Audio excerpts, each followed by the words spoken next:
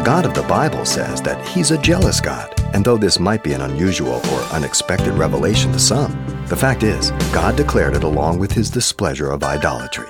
But coming up, Pastor Xavier Reese has more simple truths of God's mercy just the same. Let's listen. Deuteronomy 6:4 says, "For hear, O Israel, the Lord our God, the Lord is one."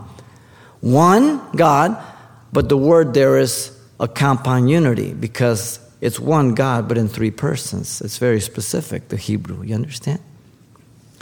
I am the first, the last. Beside me there is no God, Isaiah 44:6. And that's a common phrase from Isaiah 40 all the way to the end.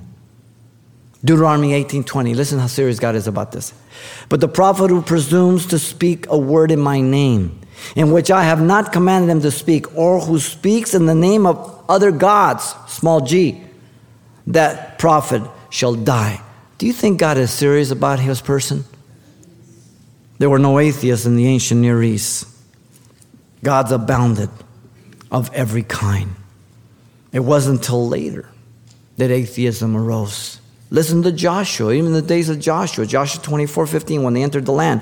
"And if it seems evil to you to serve the Lord Yahweh, choose for yourselves this day whom you will serve, whether the gods which your fathers served that were on the other side of the river, or the gods of the Amorites," Elohim is the word, "in whom the land you dwell. But as for me and my house, we will serve the Lord." So he says, listen, you came from pagans. Don't forget. Now, who are you going to choose to serve? It's a choice, ladies and gentlemen. Adam and Eve knew clearly that there was only one God. Genesis 1, 2, and 3. They talked with him. They walked with him. They received clear provisions, permission, and prohibitions from him. They knew in their disobedience they sinned, so they hid themselves. And God says, "Why'd you hide?" "Well, I'm naked." "Who told you you're naked?" "Did you eat?" Pretty specific conversation there.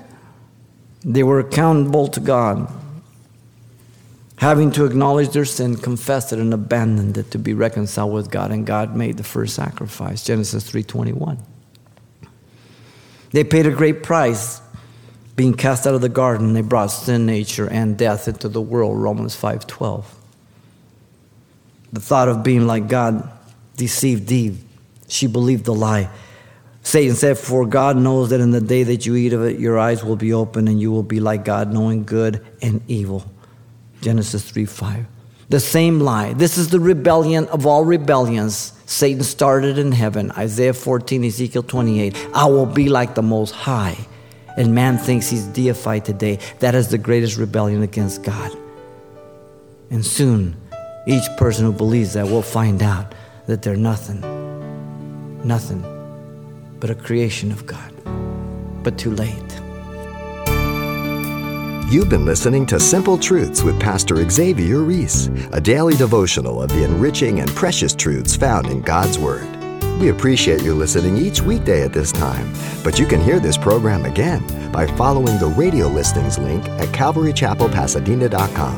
For more on the other ministries at Calvary Chapel Pasadena, visit our website.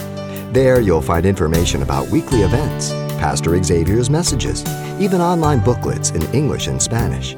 It's all at CalvaryChapelPasadena.com. Simple Truths is a radio ministry of Calvary Chapel, Pasadena.